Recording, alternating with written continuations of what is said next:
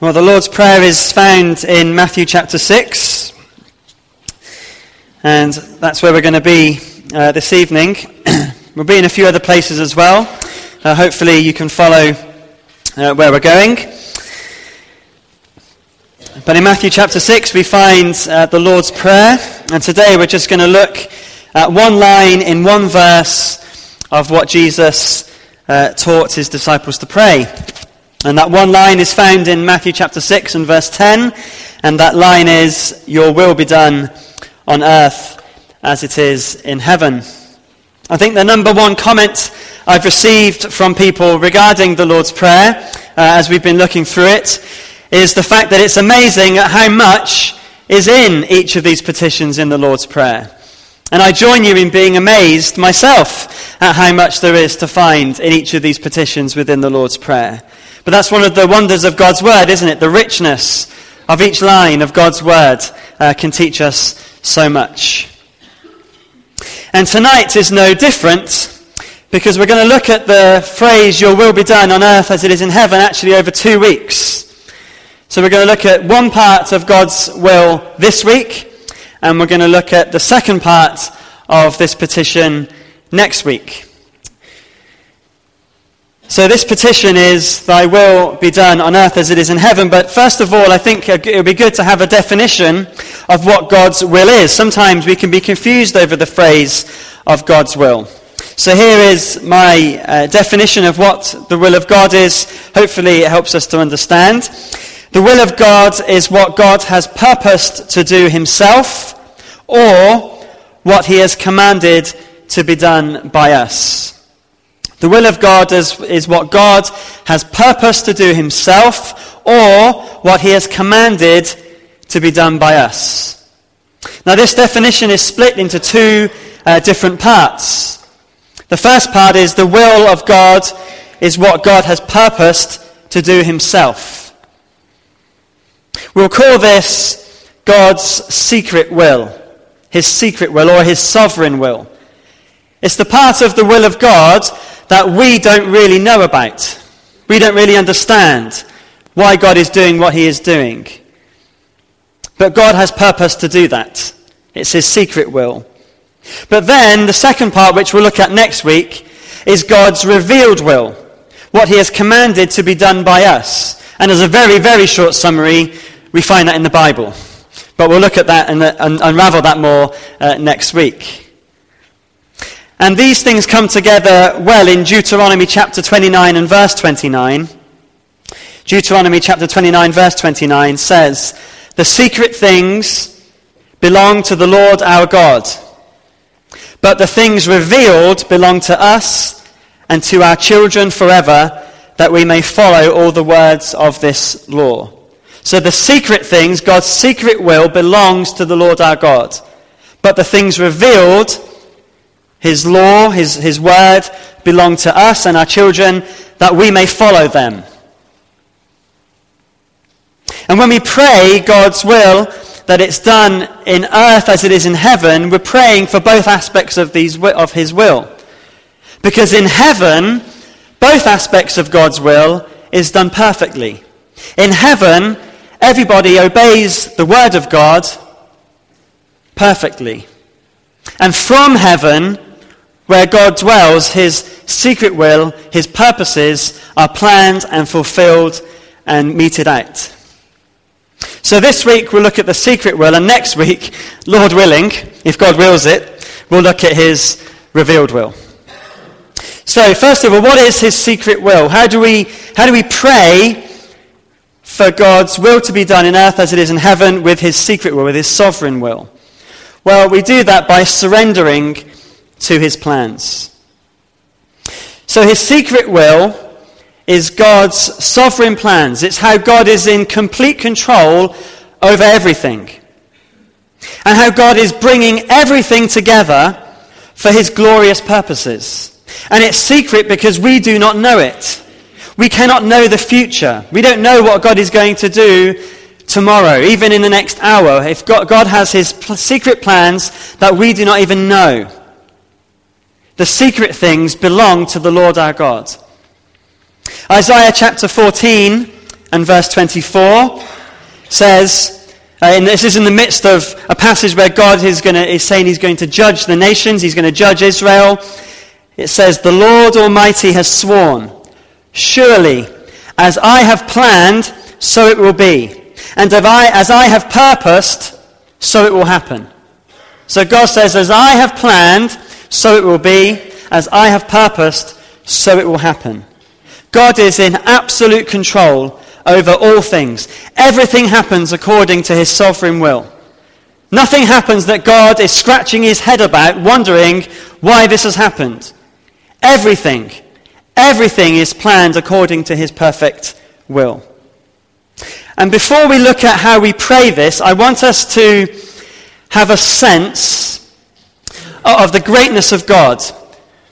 And when I say a sense, it's just a small sense, because when we think of the sovereign knowledge, sovereign will and plans and purposes of God, these things are truly mind-blowing. They are mind-blowing. They are beyond what our minds can contain. Even as I've been meditating on this, the smallest part of this amazing sovereign will of God just blows your mind. In Ephesians chapter 1 and verse 11, Paul describes God as one who works out everything in conformity with the purpose of his will. Let me read that again. In Ephesians chapter 1 and verse 11, Paul says that God works out everything in conformity with the purpose of his will. He's talking in the context of the passage about salvation, which we'll talk about later, but it encompasses everything. Everything works in conformity with the purpose of his will. Now, I want us to think about this for a moment. Let's park in Ephesians 1 verse 11, that everything is working in conformity with the purpose of his will. I want you to enter into my meditations on this, because I was so excited about this, about just the greatness of God. I have to share this with you. I was thinking about my own life, for me. I'll start there and we'll go out. But for me, as an individual person, God knows and is in control of everything that has happened in my life. He's in control of everything that is happening right now in my life, and he's in control of everything that will happen in my life. And he's also in control and is aware of everything that could have happened in my life, and what would have happened if something else did happen but didn't happen, because it wouldn't conform to the purposes of his will. Now, is your mind blown? Well, let's go further. That's just me. Look around the room. He's in control of everything that is happening, has happened and will happen, and could have happened and would have happened for every person in this room. But then let's go further. Every person on the face of this planet, he knows everything that's happened, everything that is happening, everything that will happen. Everything that could have happened and would have happened if something else had happened but didn't happen. But not only that, that's the same for everyone who has ever existed and everyone that will ever exist. But there's more. In Matthew chapter 6 and verse 26, it says, "Look at the birds of the air, for they do not sow or store away in barns, and yet your heavenly Father feeds them." Our God feeds the birds. So, not only does God know everything and that is happening and has happened and will happen and could happen and would happen for every person who lives on this planet, but he feeds every single bird that has ever existed, that does exist and never will exist. He knows and is in control of every flap of their wings, every tweet that they make, everything that every bird has ever done, but not just the birds. God is in control of every animal that's ever existed. But we can even go deeper than that, and this is the deepest we'll go. I think our minds are blown, but I was enjoying myself as I was thinking about this. But every atom, every single microscopic thing is held together. Hebrews 1 tells us it's held together by the word of his power. Everything, every atom is working together in conformity to the will of God for his purposes. Everything. It's mind-blowing, isn't it? But we need to have that view of God in order to pray, "Thy will be done." Don Carson summed it up well in his book, A Call to Spiritual Reformation. He says, sometimes, I don't always want to correct him, but I think I would say all times, it is better to worship such a God than to understand him. Sometimes it is better to worship such a God than to try to understand him. God is so far beyond what we could ever comprehend. He's in control of everything. Everything. Well, the question you may be asking, or maybe burning in your minds, in regard to prayer, is if God is in that much control of everything, then why pray anyway? Surely, why are we praying, thy will be done, if God is in control of everything? Well, there's a mystery within this. There's a mystery, but not a contradiction. And the mystery is this, that yes, God is in absolute control over everything, as we have described, as we have thought about. But alongside this, the scriptures tell us that as mankind, we are responsible for our actions. And those two things aren't in conflict, they're just two truths that are perhaps mysterious.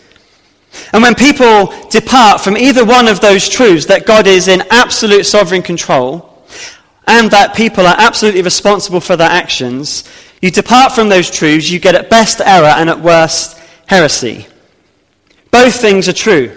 Both are true.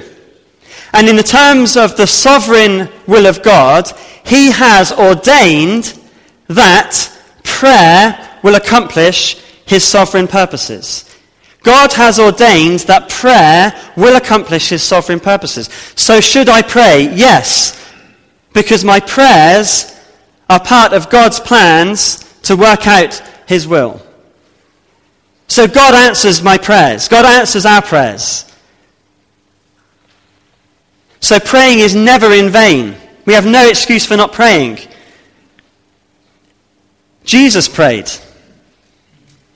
Jesus prayed. We're told to pray. We're responsible to pray. But over all of that, God is in absolute sovereign control. Do I understand this fully? No. But I worship such a God.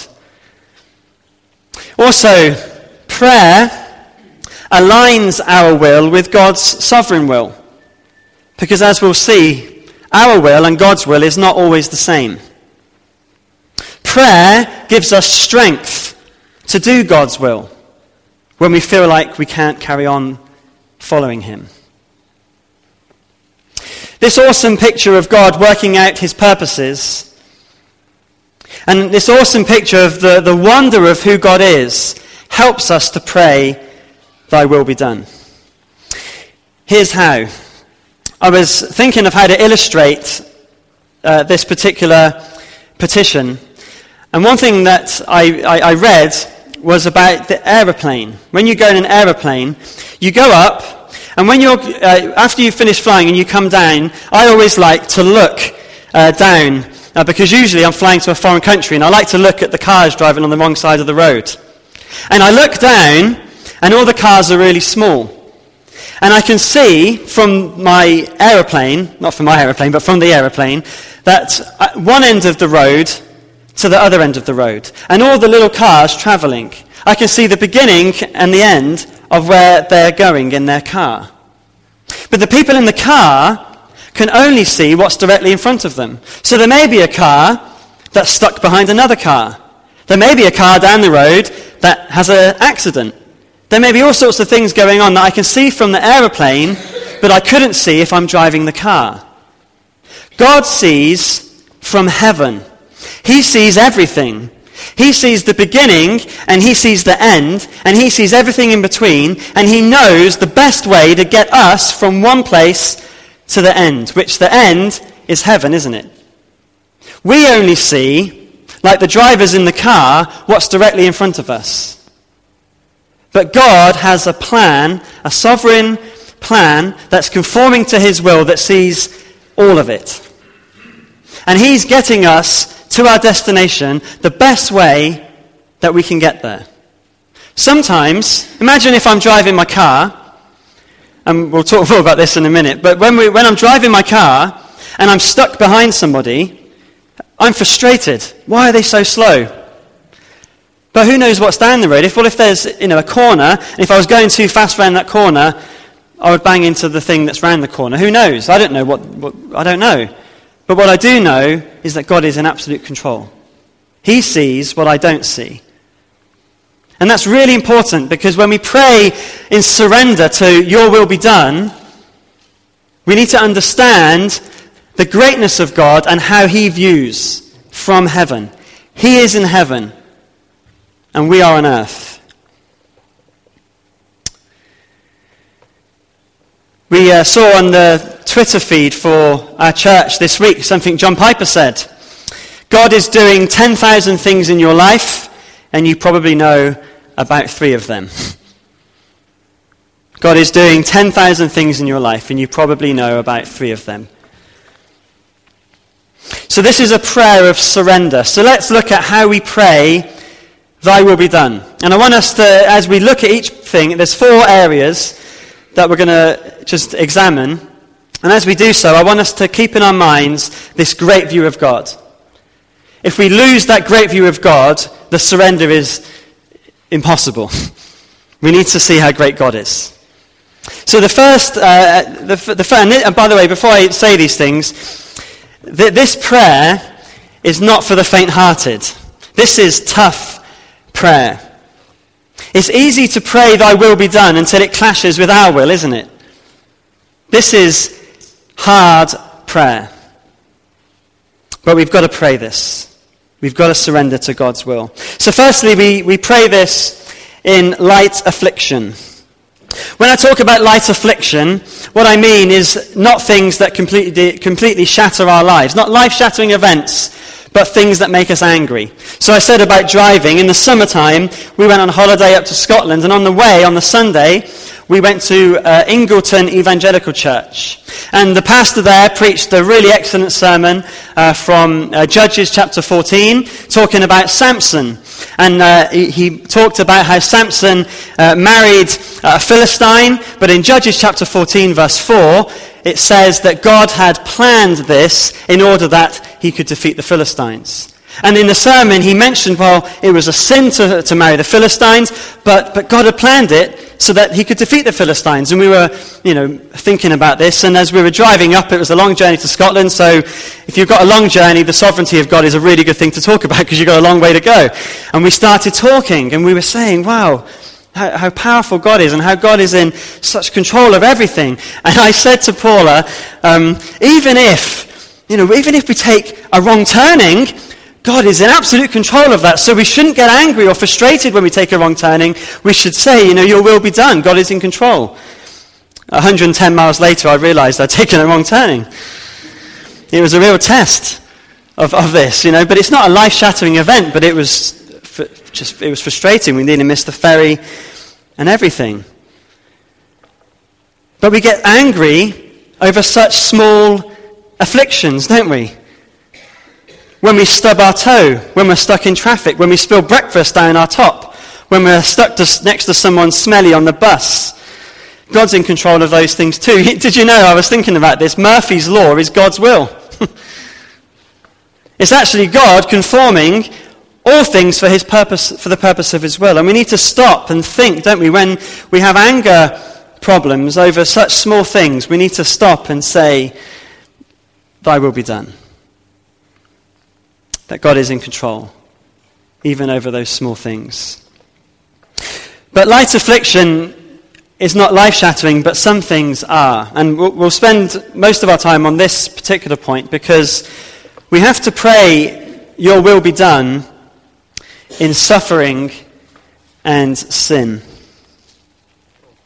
And this is where, if you go through the prayer diary, many of you are at this moment. There is much suffering within our fellowship, much sickness. There's been grieving. There's family struggles. This is where we are.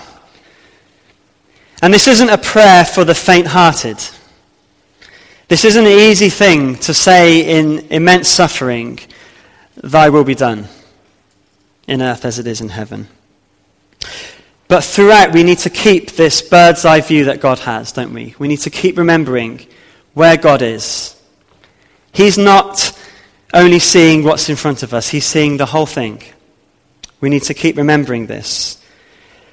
But I want to say some important things to remember about God's will in suffering. First of all, God does not always delight in what he decrees. God does not always delight in what he decrees. So Ezekiel chapter 18 and verse 32 says, "For I take no pleasure in the death of anyone, declares the sovereign Lord. Repent and live." I take no pleasure in the death of anybody. God does not take any pleasure in any suffering, even though it's working to conform to his will. He's not up there taking some kind of glee in our suffering. Secondly, the world we live in is fallen as a result of the judgment of sin, and suffering is part of the fallenness of our world. God allows suffering. God works suffering for greater good, but suffering is a result of sin in a fallen world. When God made the world, it wasn't there. When God will make a new heavens and a new earth, it won't be there. We're in the fallen world right now, and God allows sin as part of that, and suffering as that part of that judgment. And the final thing to remember when we're thinking about God in our suffering is this: God has joined our suffering. God is not distant and absent in our suffering. God has joined our suffering, and we looked at that in Mark chapter 14. So turn there. I want to mention a few things from Mark chapter 14. So this is the place where you should turn. Mark chapter 14, which was, we read this in the Bible reading. Jesus is in Gethsemane, and we said this is the Lord's Prayer within the Lord's Prayer. He prays this that we're talking about here tonight. Gethsemane is the garden where Jesus goes to pray before he's arrested. And it was a garden that his disciples and him had often frequented. And the name means oil press. Gethsemane is oil press. And it was the Father's purpose there to press the Son. And there's deep mysteries here that we'll never fully understand. But here we see Jesus suffering and praying, "Thy will be done." So he knows he's going to be pressed. He knows he's about to bear the sin of the world. He knows he's about to bear the wrath of God. Jesus is God. He is holy. He hates sin. He knows what God's wrath is. He's not facing something he doesn't understand. He knows what God's wrath is. This is suffering here, the likes of which we will never fully know. We can try to understand the thoughts of being sinned against. We can try to understand how the disciples abandoned him in his time of need. We can try to understand betrayal. Maybe some of you have experienced that, or the cowardice of Peter, or the malice of the priests, the fickleness of the crowd, the injustice of Pilate, the mockery of the soldiers, the pain of the crucifixion. But in addition to all of that, Jesus was facing more. He was bearing the sin of the world upon himself. He would experience something that has never happened to him before. He was going to be forsaken by his Father. So when Mark says that he was deeply distressed, it can be also, another word could be amazed or astonished, because this is something that's never happened before. Every sin that you and I have ever committed or will ever commit was bearing down on Jesus. All the guilt that you felt, all the shame that you felt was bearing down on Jesus.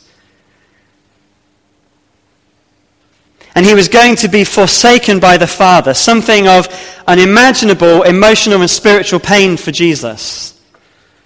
Nobody has suffered like this. And what does he do? Well, in verse 32, he says, "Sit here while I pray." He prays. Here in his agony, he prays. His pain is described in verse 34, overwhelmed with sorrow to the point of death. The emotional and the spiritual pain was literally here killing him at this point.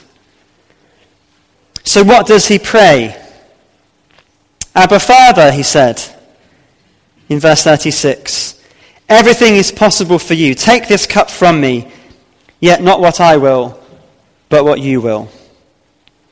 Notice the 4 parts of this prayer in the garden. First of all, in this agony, in this suffering, he says, Abba, Father. We looked at this in the first sermon, didn't we? In the first part of the Lord's Prayer, Our Father, which art in heaven. We talked about the personal Father that God is to his people.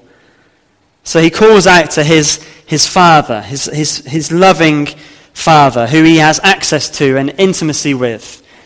And then he says, everything is possible for you. Our Father, which art in heaven. He's the God who is in heaven. He can do anything. There's nothing he can't do. He can take the suffering away. He's able to bring healing. He's able to provide. There's nothing that God cannot do. So what does Jesus ask his Father who can do anything? He said, take this cup from me.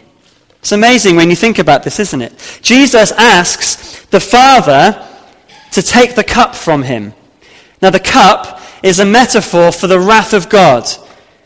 The cup is used often, people have to drink of the cup of God's wrath. And Jesus is asking that God takes the wrath from him.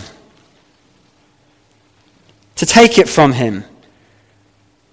If it's possible. If it's possible. But there wasn't. It wasn't possible.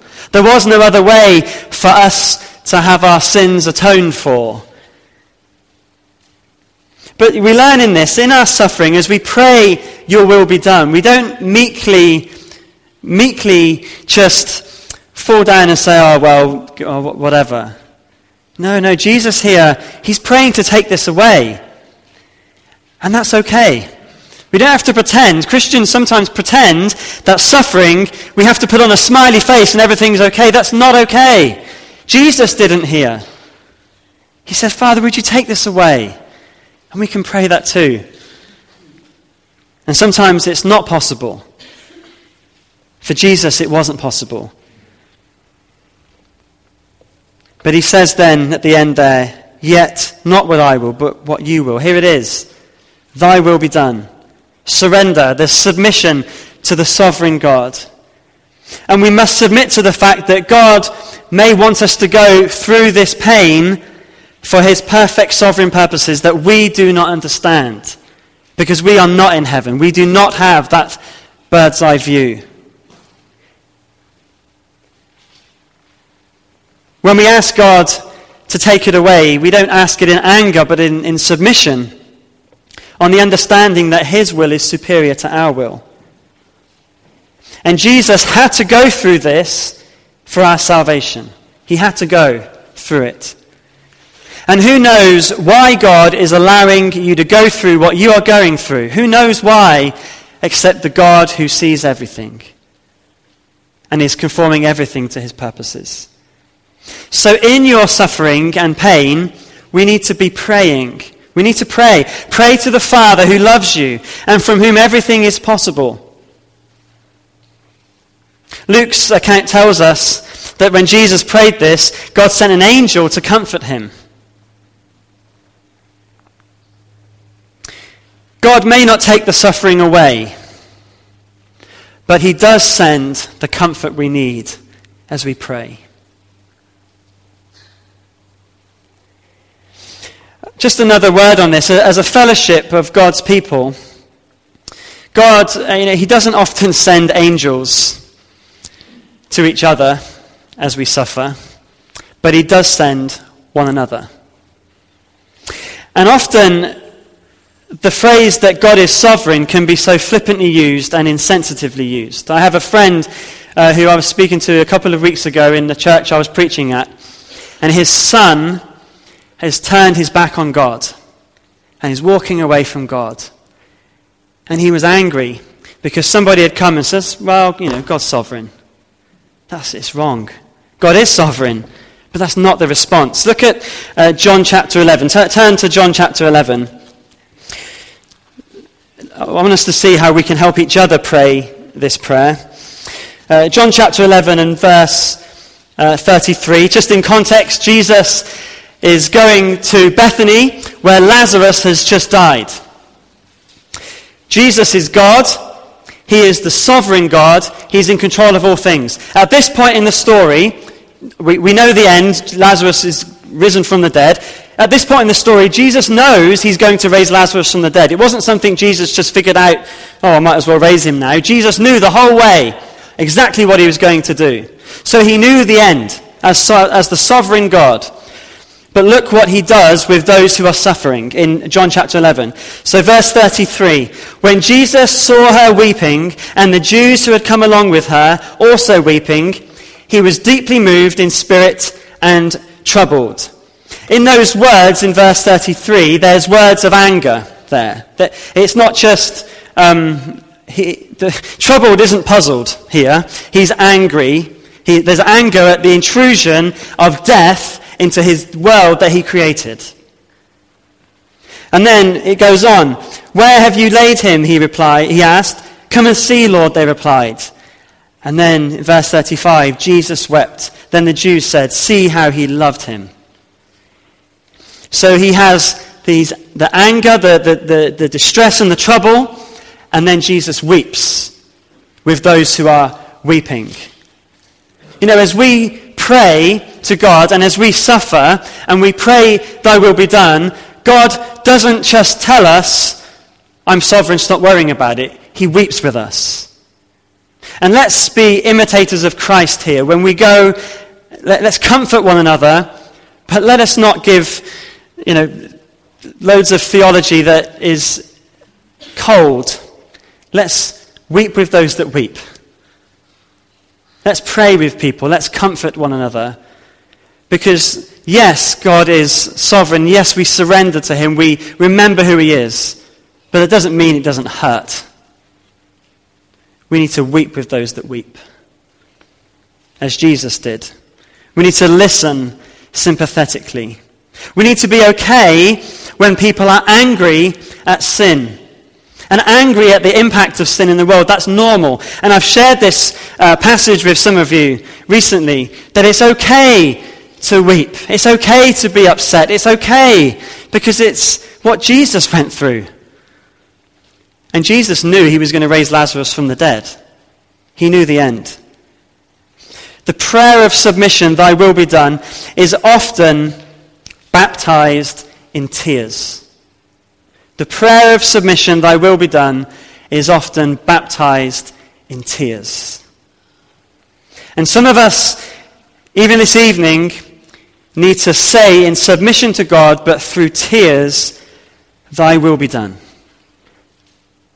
And to trust God with it. And we pray this, that God would bend us to his will, and that we would trust who he is in our suffering. I said this isn't a prayer for the faint-hearted. It's not. This is tough praying. But it's the prayer of surrender. Thy will be done. We looked in the summer on one Sunday morning at Job 23:10. He knows the way that I take, and when he has tested me, I shall come forth as gold. God knows the way that we take. And in the end, we shall come forth as gold. But we've got to trust him, haven't we? We've got to trust him. But what about sin? Sin is linked to suffering through the fact that we live in the fallen world, and it's fallen because Adam and Eve sinned. What do we say about this? Does God plan our sin, and therefore it's not really our fault? Well, no. God's secret will of being completely sovereign does not excuse our sin. We talked about the fact that we're responsible for our sin. There's a few places we could go, but I'm just going to do one verse. Most of you, I'm sure, know the story of Joseph. Joseph had brothers that hated him. Joseph was one of the 12 children of Jacob. that made up the 12 tribes of Israel.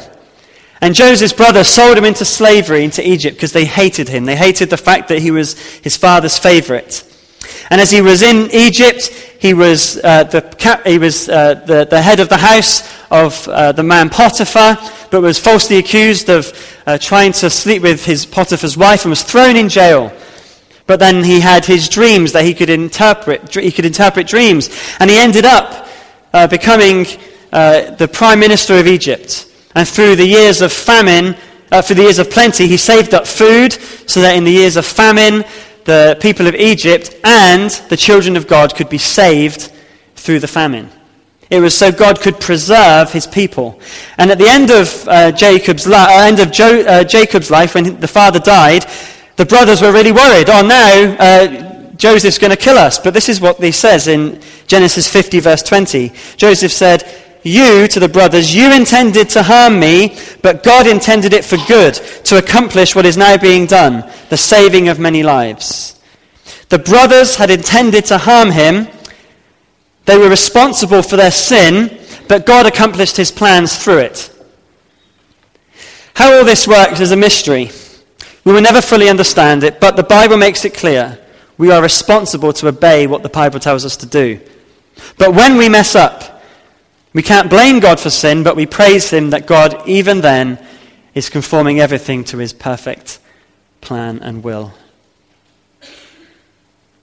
So we pray in light affliction. We pray in suffering.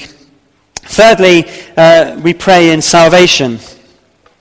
Ephesians chapter 1 and verse 4 tells us, "For he chose us in him before the creation of the world."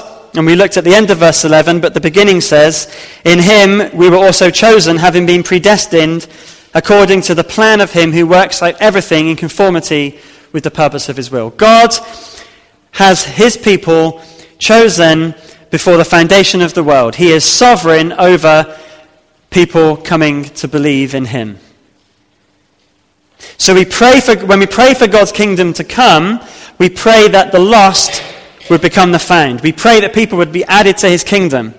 Who those people are is God's will. So thy will be done. Your kingdom come, your will be done. We pray for people to be saved. God saves people. In answer to that prayer, who he saves is according to his will.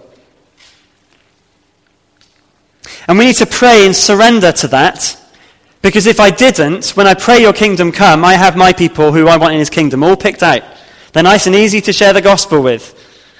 But when we pray your will be done, we go to whom God sends us. It's amazing how you find that God does seem to choose those who we are praying for. So let's be praying that God's kingdom comes. Fourthly, decision making. Sometimes when we are thinking about God's will, we think only in these terms. God's will is much bigger than this, but we think, well, God, what is your will? How can I make a decision? Perhaps getting married, taking a job, purchasing an item. Sometimes when we pray this, the answer isn't actually very secret at all. If it's a sin, the answer is no. That is the will of God. And we'll look at that next week as we look at the revealed will. But as we pray for guidance and ask God what he wants us to do, we seriously need to pray, your will be done. But outside of sin or causing others to sin, the Bible isn't always that clear on exactly what it is we should do. But God does, as we pray, often give us a very definite peace or not peace about a situation. God does give us a church with Christians to ask advice to. And we should listen to what Christians are saying. We should be sharing together and praying for one another. God does close and open doors. But if we pray that your will be done and we surrender, we will be willing to go where God does lead us. Sometimes when we pray your will be done, we can sinfully ask God to change his will to what we want because we don't like the decisions that we have to make. We need to be wary of that and surrender to God's will. One piece of really good advice someone told me as a teenager, and I shared this with our teenagers, I think, fairly often. If we want to know what God's will is for tomorrow, let's do God's will today. What is God's will today? Well, Deuteronomy chapter 29 and verse 29. The secret things belong to the Lord our God, but the things revealed belong to us and our children forever, that we may follow the words of this law. And we will look at that part next week. In terms of practical application, I didn't want to list off lots of things we can do this week, because I think in light of the suffering that many are going through, I think the best thing we can do is let's pray for one another. Perhaps after the service, after we've sung, pray with the person next to you. Perhaps just, let's be a house of prayer and care for one another. Let's weep with those that weep. Let's listen with sympathetic ears. Let's pray for one another. Let's love one another. And let's trust our amazing God who sees the beginning and end of all things. And let's pray, even through tears, thy will be done in earth as it is in heaven. Let me pray before we close in song.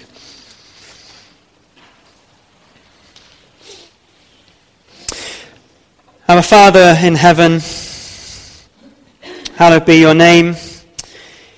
Your kingdom come. Your will be done in earth as it is in heaven. Our Father, this prayer of surrender is so very hard for us to pray. We thank you that Jesus has gone before us and he has prayed this. We thank you that he surrendered and was obedient to the point of death, even the death on the cross. We thank you that even when we don't understand the mysteries of your will, we know that all things work together for the good to those who are the called according to your purposes. We thank you, our Father, that we can trust you, that you are that awesome God that we read of in your word. Help us to love one another, and in the midst of our suffering, not take your sovereignty lightly, but as Jesus did, weep with those that weep. But in the midst of our struggles, Father, help us to trust you. In Jesus' name, amen.